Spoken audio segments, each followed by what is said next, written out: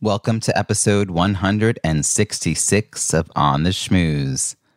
Let's do this.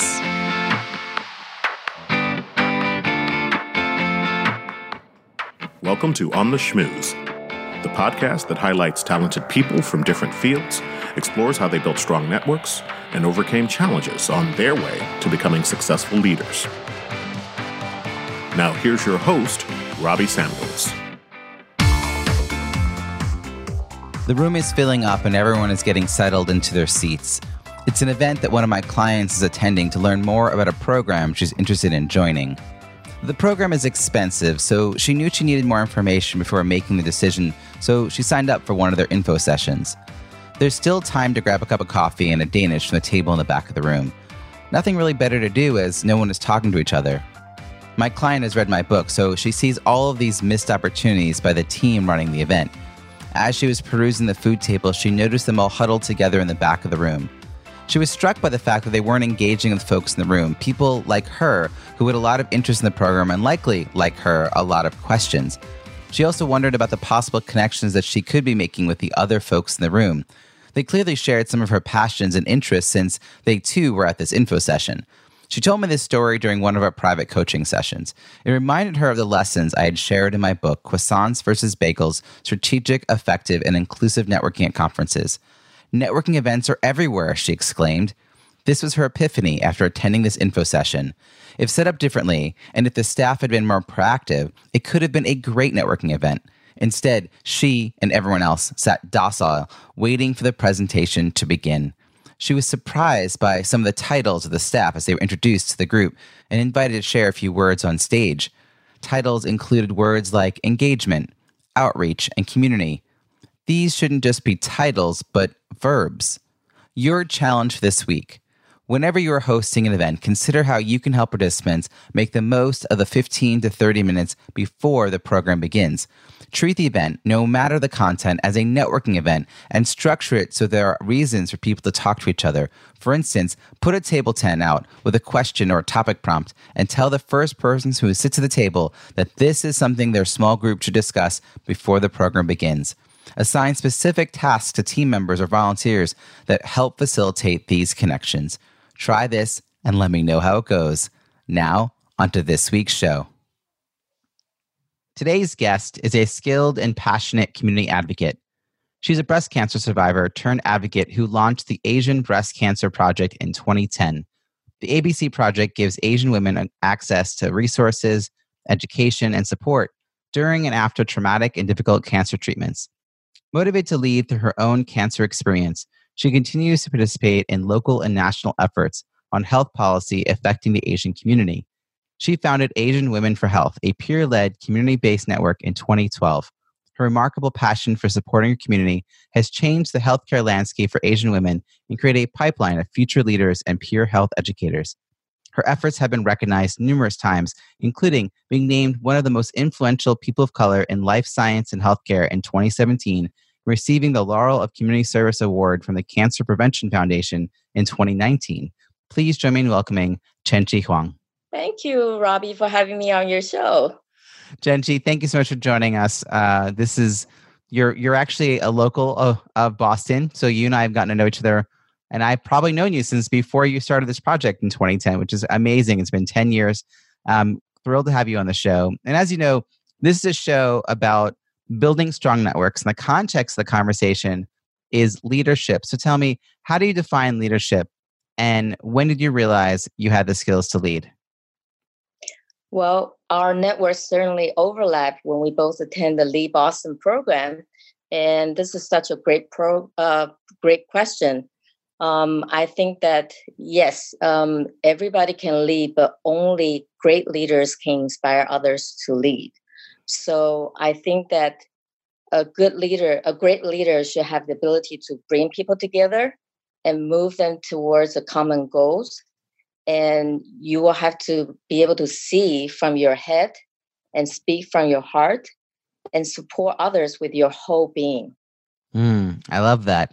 And thank you for bringing up Lead Boston. It's a great program.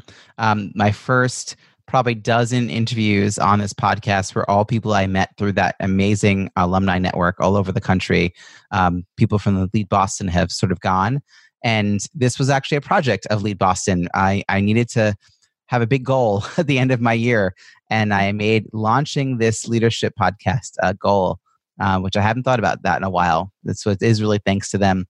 And I love this idea of people who are great leaders inspire others to lead. It's not just about themselves. It is about inspiring that in others. When did you first realize that you had those skills? So I am one of those kids who, when the teacher needs to go to a meeting or need to have a break, they will call me up and then ask me to tell story to engage the classroom, hold down the class. And I'm also one of those kids that will, direct the kids in the neighborhood and put on a show for everybody to see. So I'm one of those kids. Yeah. So really, I guess you're saying you kind of always have had that gift of people paying attention to what you're doing and following, and other people seeing that in you too. Like people saying like, oh, let's leave you in charge of other kids. Yeah, I guess. Yeah, I was always like getting voluntold to do something or take the lead. But I think that one of the time that I really get the high of feeling that I'm a leader was the time that I was the captain of the cheerleader team in my college, the National Taiwan University. And that was the first time the entire university had the co-ed team. And I single-handedly did everything. Like I did the choreography, I did the music, I designed the uniform, I recruited the guys to join the cheerleader teams.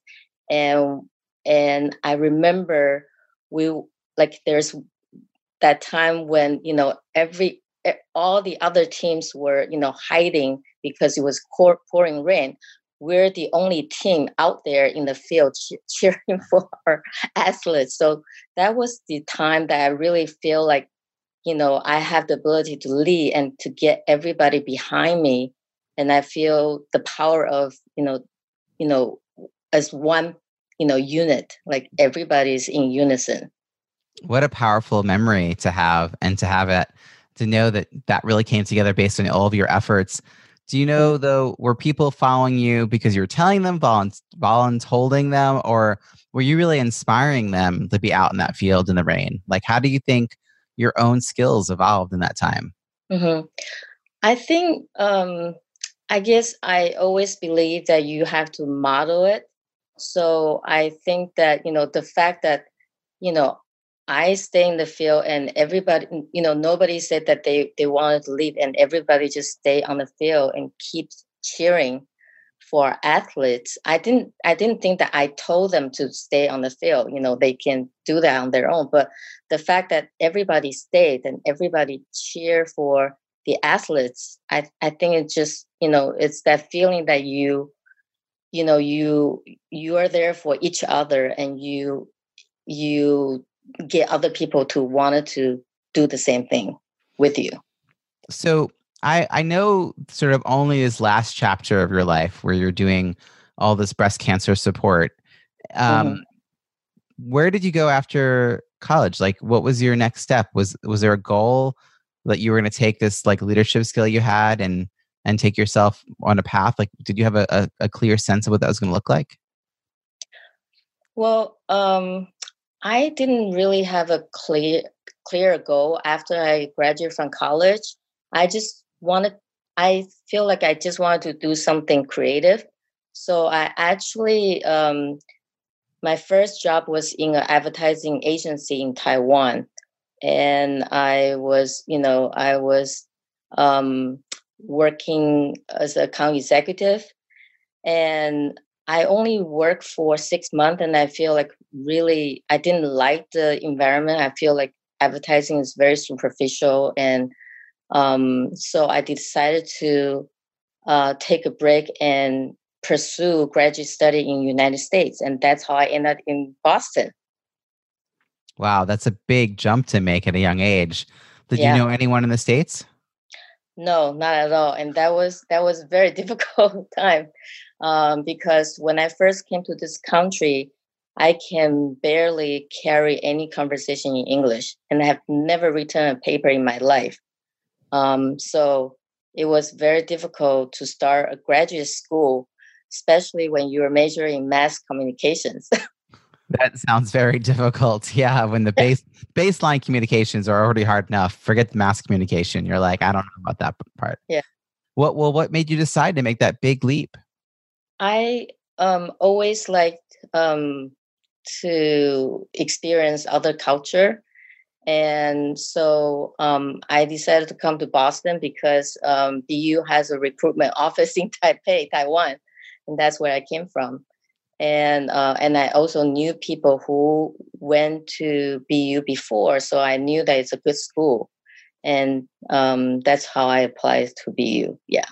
I have to say, there's something about the fortitude uh, of doing that, of putting yourself out there that I can see in the story that I do know about the work you've been doing the last 10 years. Mm. That there's something just in you and even the story you told about, the cheerleading squad and how you were willing to put the effort in and other people saw it and rallied around it, literally rallied.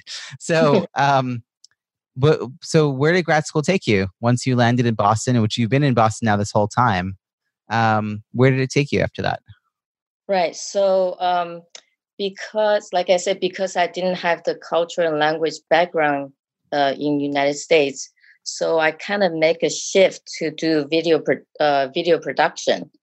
And the funny thing is that the year when I graduated from BU, that was the year when all the big video production houses were shutting down. So I couldn't get a job.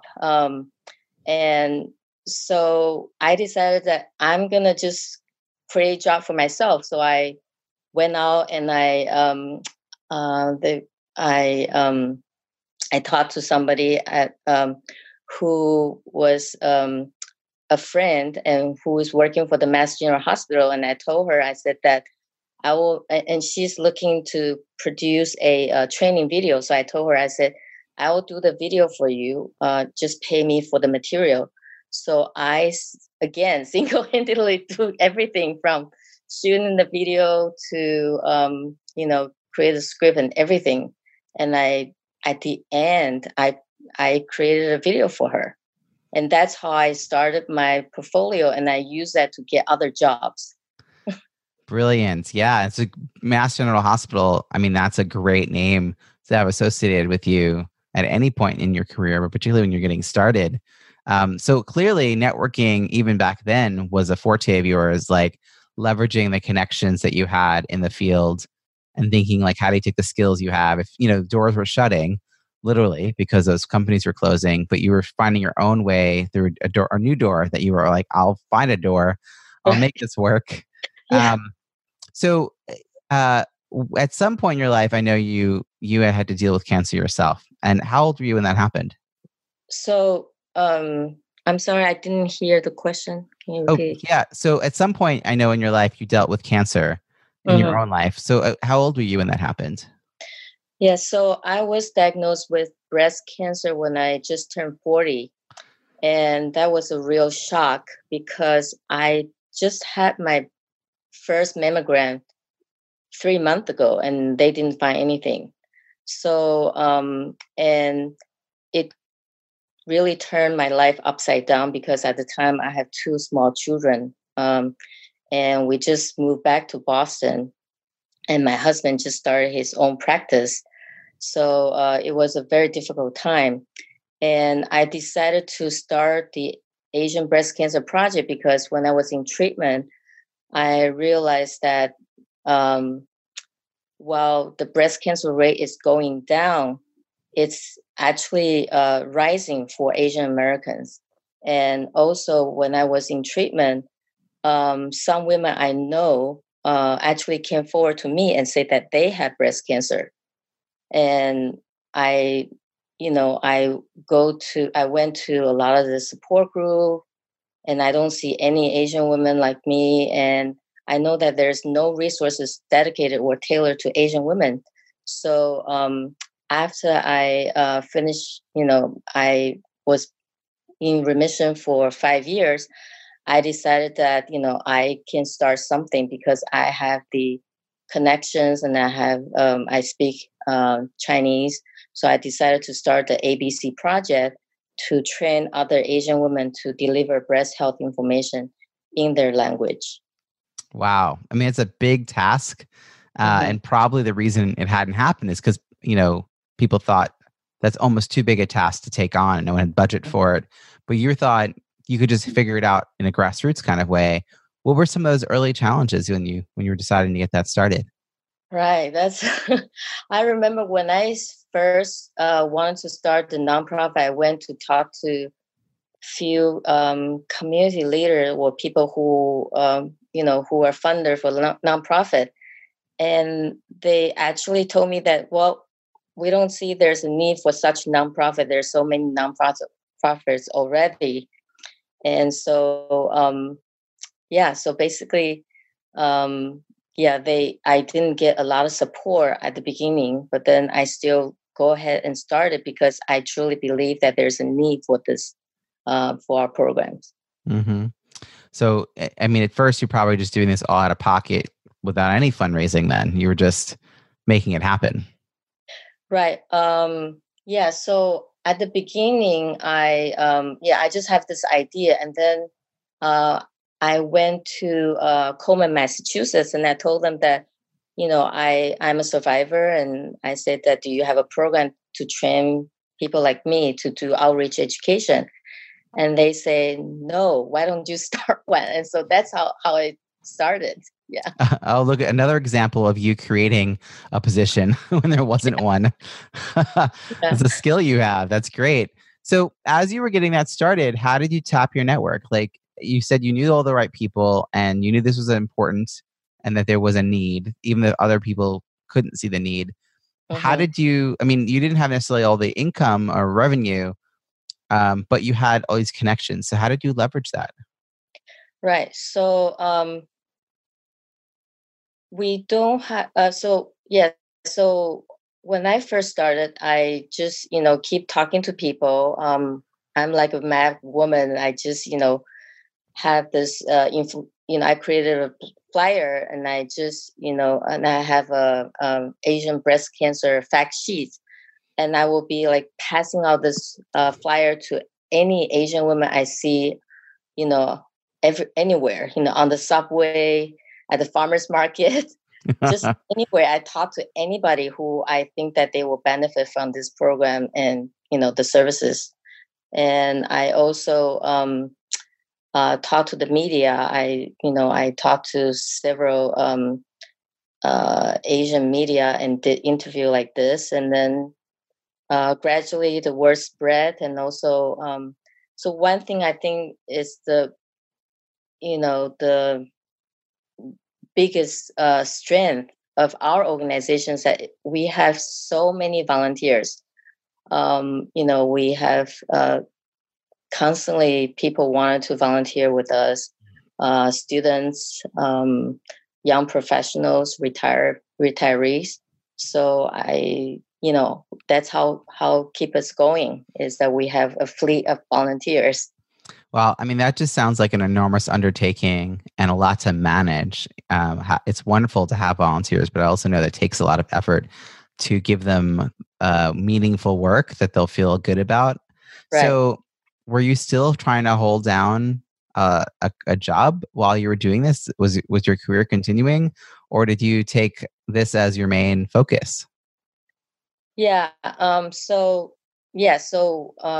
Asian Breast Cancer Project later expanded to become a nonprofit organization called Asian Women for Health. And we were able to get grants from different private foundations. And also started last year, we are working with Boston Medical Center to do breast and cervical health education to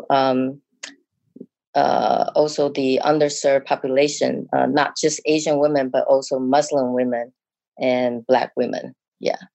Wow. So if I'm getting the math right, it sounds like for at least 2 years, you were just kind of making this happen out of your own pocket on your own time while still running around doing everything else, including raising a family. Mhm. And then you managed to get some funding. At what point did it become your sole job? Was that in 2012 or was it later on? We started the Asian Women for Health in November 2012. So that was like 7 years ago. Yeah. And yeah, so been, yeah, we've been doing okay. We not only doing the breast health, cervical health education, we also have annual conferences. Yep. And, so we have, we use sponsorship and advertisements and also uh, exhibit table fee to support our program.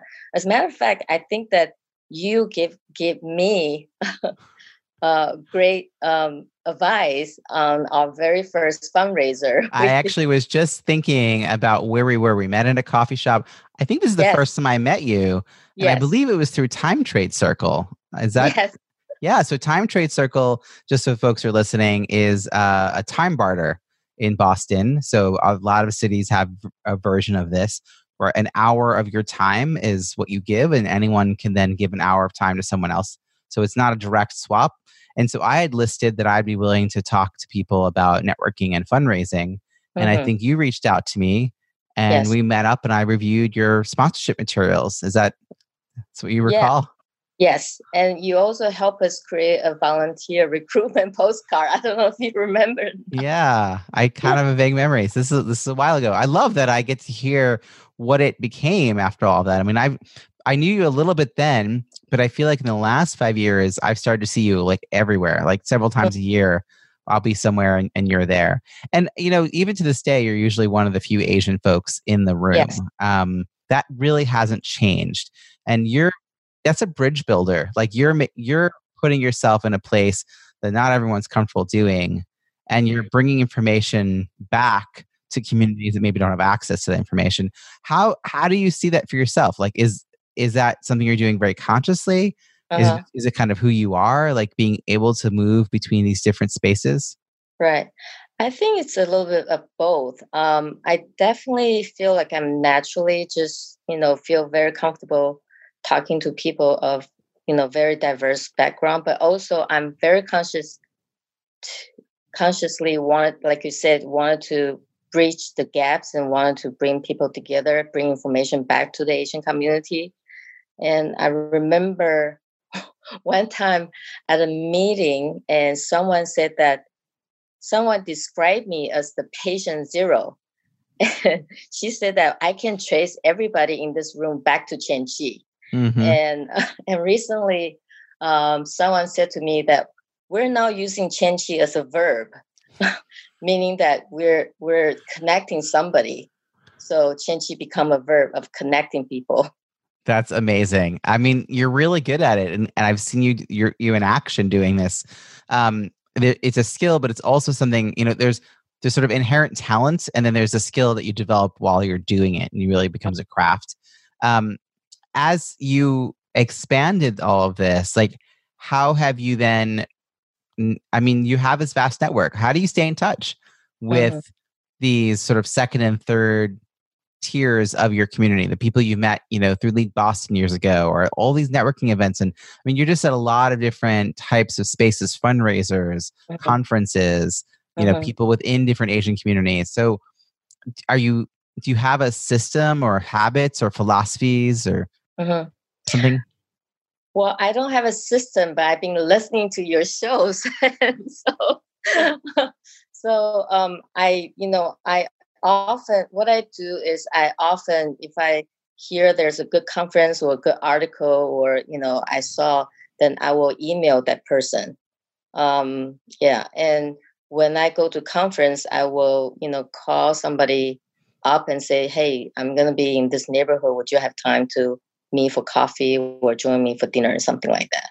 Yeah, Hmm. So take advantage of the geographic proximity when it's there, yeah, and setting people interesting it sounds like articles or information. Right. I think, Yes. and you just kind of are good at keeping track of what people are interested in, so you're able to do that. That's in itself hard to do. So you've been listening. You mentioned before we got on air, you've been listening this almost all these years. I think you said, and you mentioned one of your favorites was Mo Gaudette, who that's an incredible show. Mo is the um, chief business officer, I think is his title. No, chief mark. I can't remember now. He's at Google X, and he tells that amazing story of sort of moving through trauma of losing a child. So, and that's episode 57. In case people want to like refer back. So that's a long time ago. That is actually 2 years ago that came out. So if you're still talking about it, that's kind of cool for me as a person creating this show. But what were some of the things that you were picking up? Because it sounds like you're always looking for new sort of tips, like going to these conferences and meeting up with people. So what are some of the things that have stood out for you over time? I think that, yeah, like you mentioned several resources like the Calendly to schedule for scheduling, and also how do you archive your business contact. I think you said that using Google G Suite or something like that, or is that? So I use a few things that you can do. I use Schedule Once, which is a version, a different type of thing for Calendly, but I think they're both can be great and a real time saver. I think before using these services, I hesitated to suggest Coffee because it always took so long to schedule and you had to figure out the right place. And I did it. I did it a lot, several times a month I was going and doing it. But now I get to just hop on a 20-minute video chat with someone who I don't know very well and then decide whether it's like somebody I'm going to meet up with in person. So I think that's been really helpful. And then, this idea of using labels in your Gmail to figure out where people live so that you can then search by a city. If you're moving to a city, you can, or, traveling to a city, you can check to see just labels. It's a very low tech version of having that information at your fingertips. I've learned so much over the years from my guests about sort of these little practices that people have. One of the people I had on a long time ago is John Corcoran, and he does the conversations list. He has what he calls a 50-person conversation list, and he has a weekly planner that he designed himself. Actually, I think it's a daily planner, and every day there's a spot on it for one of the 50 people. And so he writes their name in off this list that he has on his wall, and then every day he reaches out to someone on that list. And that's just how he makes sure to stay in contact. And then every year he sort of manages who's on that list and who moves off the list. And that's episode 33. If people want to go way back to the early days of this, the first year of this show. It's been over 3 years now. I have one thing to share. Mm-hmm. So I've been using this app called Clinked, CLINCK, and you can send e-business cards to other people you can get their email addresses. Oh, that's cool. That's cool. Mm-hmm. I love the little tips like that. Have you heard about how if you're at an event and everyone goes, there's a space in LinkedIn for Find Nearby. And if you go there, you can turn on your Find Nearby and then add or send everyone a request who has also turned on their Find Nearby and is on that page. So I was recently, I don't know if I'd want to do it in a really large gathering because then it just sort of feels spammy to like connect with 400 people. But I was at a dinner party of like 12 or so people, and someone said, "Hey, let's all connect," and we all flipped to that screen, and it was a really nice, easy way to say, "Oh yeah, we just all had dinner together. Now we should all be on LinkedIn together." So it is pretty amazing, even in the last decade, the types of tools that have changed and evolved makes us a little bit easier. And I'll have to check out this Clink to see how it works. That's pretty neat. So if we were connecting a year from now, and this is one of my favorite questions I always ask. So if we're meeting a year from now, we're talking about all of the amazing resources that you've created, because I know that's who you are. If we're talking about all your accomplishments, what are we going to be celebrating? What are you most looking forward to in the year ahead? So we just launched our monthly podcast called From Resilience to Radiance in January 2019. So I hope that a year from now, we can have as many listenership as yours show as ours. Yeah.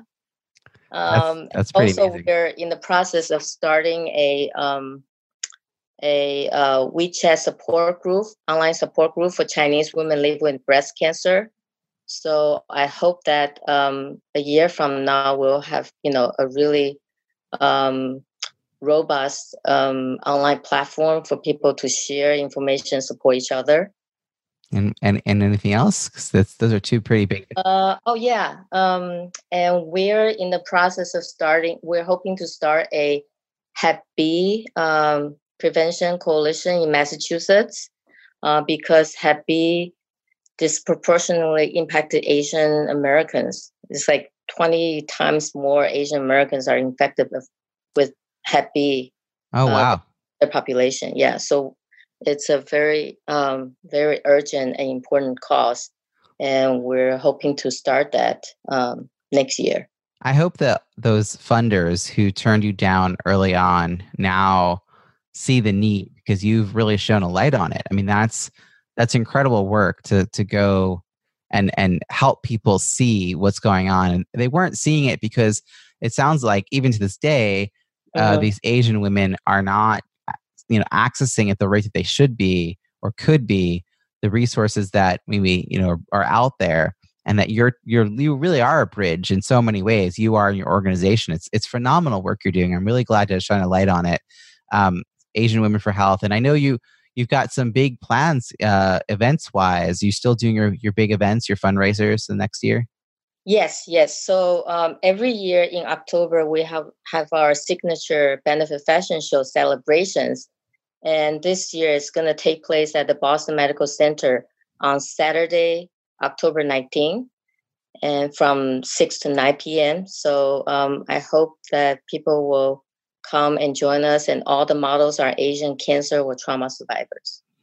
Wow. And it just happens that this is going to release this episode just a few days before that. So hopefully people who are listening in the beginning of that week will know to check that out. So Chien-Chi, how can people find you and follow your work? Our website is www.asianwomenforhealth.org. And people can also find us on Facebook, Instagram, and we have a LinkedIn account. That's fantastic. Well, we'll have all those links in the show notes at ontheschmooze.com, including a link to your brand new podcast. I know how much effort that takes. From Resilience to Radiance, which is your new monthly podcast. And, if you're listening to our show, then you're a podcast listener, and now you have another show to tune into once a month. So thank you so much, Chien-Chi. I really appreciate that you joined us today. Thank you, Robbie. Thank you for having me. Awesome. I hope you enjoyed that interview with Chien-Chi. Such a pleasure to speak with her and learn about her leadership journey. What is your key takeaway from our conversation? Something you'll put into action this week that you'll benefit from for years to come. Share what resonated with you in the show notes at ontheschmooze.com. Look for episode 166. That's also where you'll find all the links and resources from today's show, as well as over 150 archived episodes on this Pinterest-inspired page. Reach out and let me know which were your favorite interviews.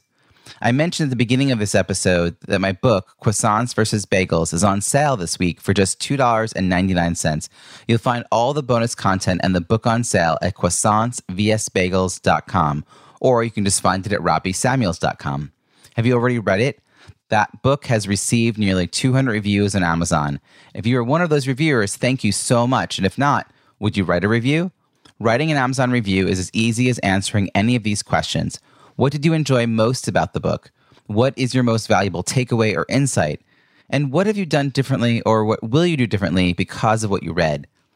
And lastly, to whom would you recommend this book? Seriously, just 2 or 3 sentences would be an amazing review. Your feedback helps get this book into the hands of those who need it most. I look forward to hearing what resonated with you. If you enjoyed this episode with Chien-Chi, please share it with your friends and don't forget to subscribe so you don't miss next week's show. Remember, subscribing is always free. Are you a fan? That's awesome. I'd love to read your review on Apple Podcasts. It's easy to find our page at itunes.ontheschmooze.com. Thank you in advance, and I look forward to connecting again next week. We'll be interviewing another talent professional about their untold stories of leadership and networking. We'll explore their career challenges, work-life balance, and how they built a strong professional network on their way to becoming a successful leader. Until then, have an amazing week.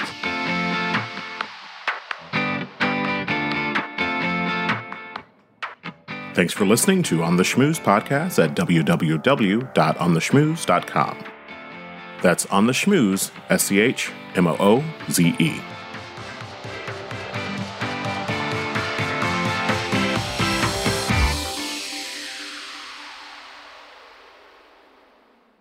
This podcast is heard along the Marketing Podcast Network. For more great marketing podcasts, visit marketingpodcasts.net.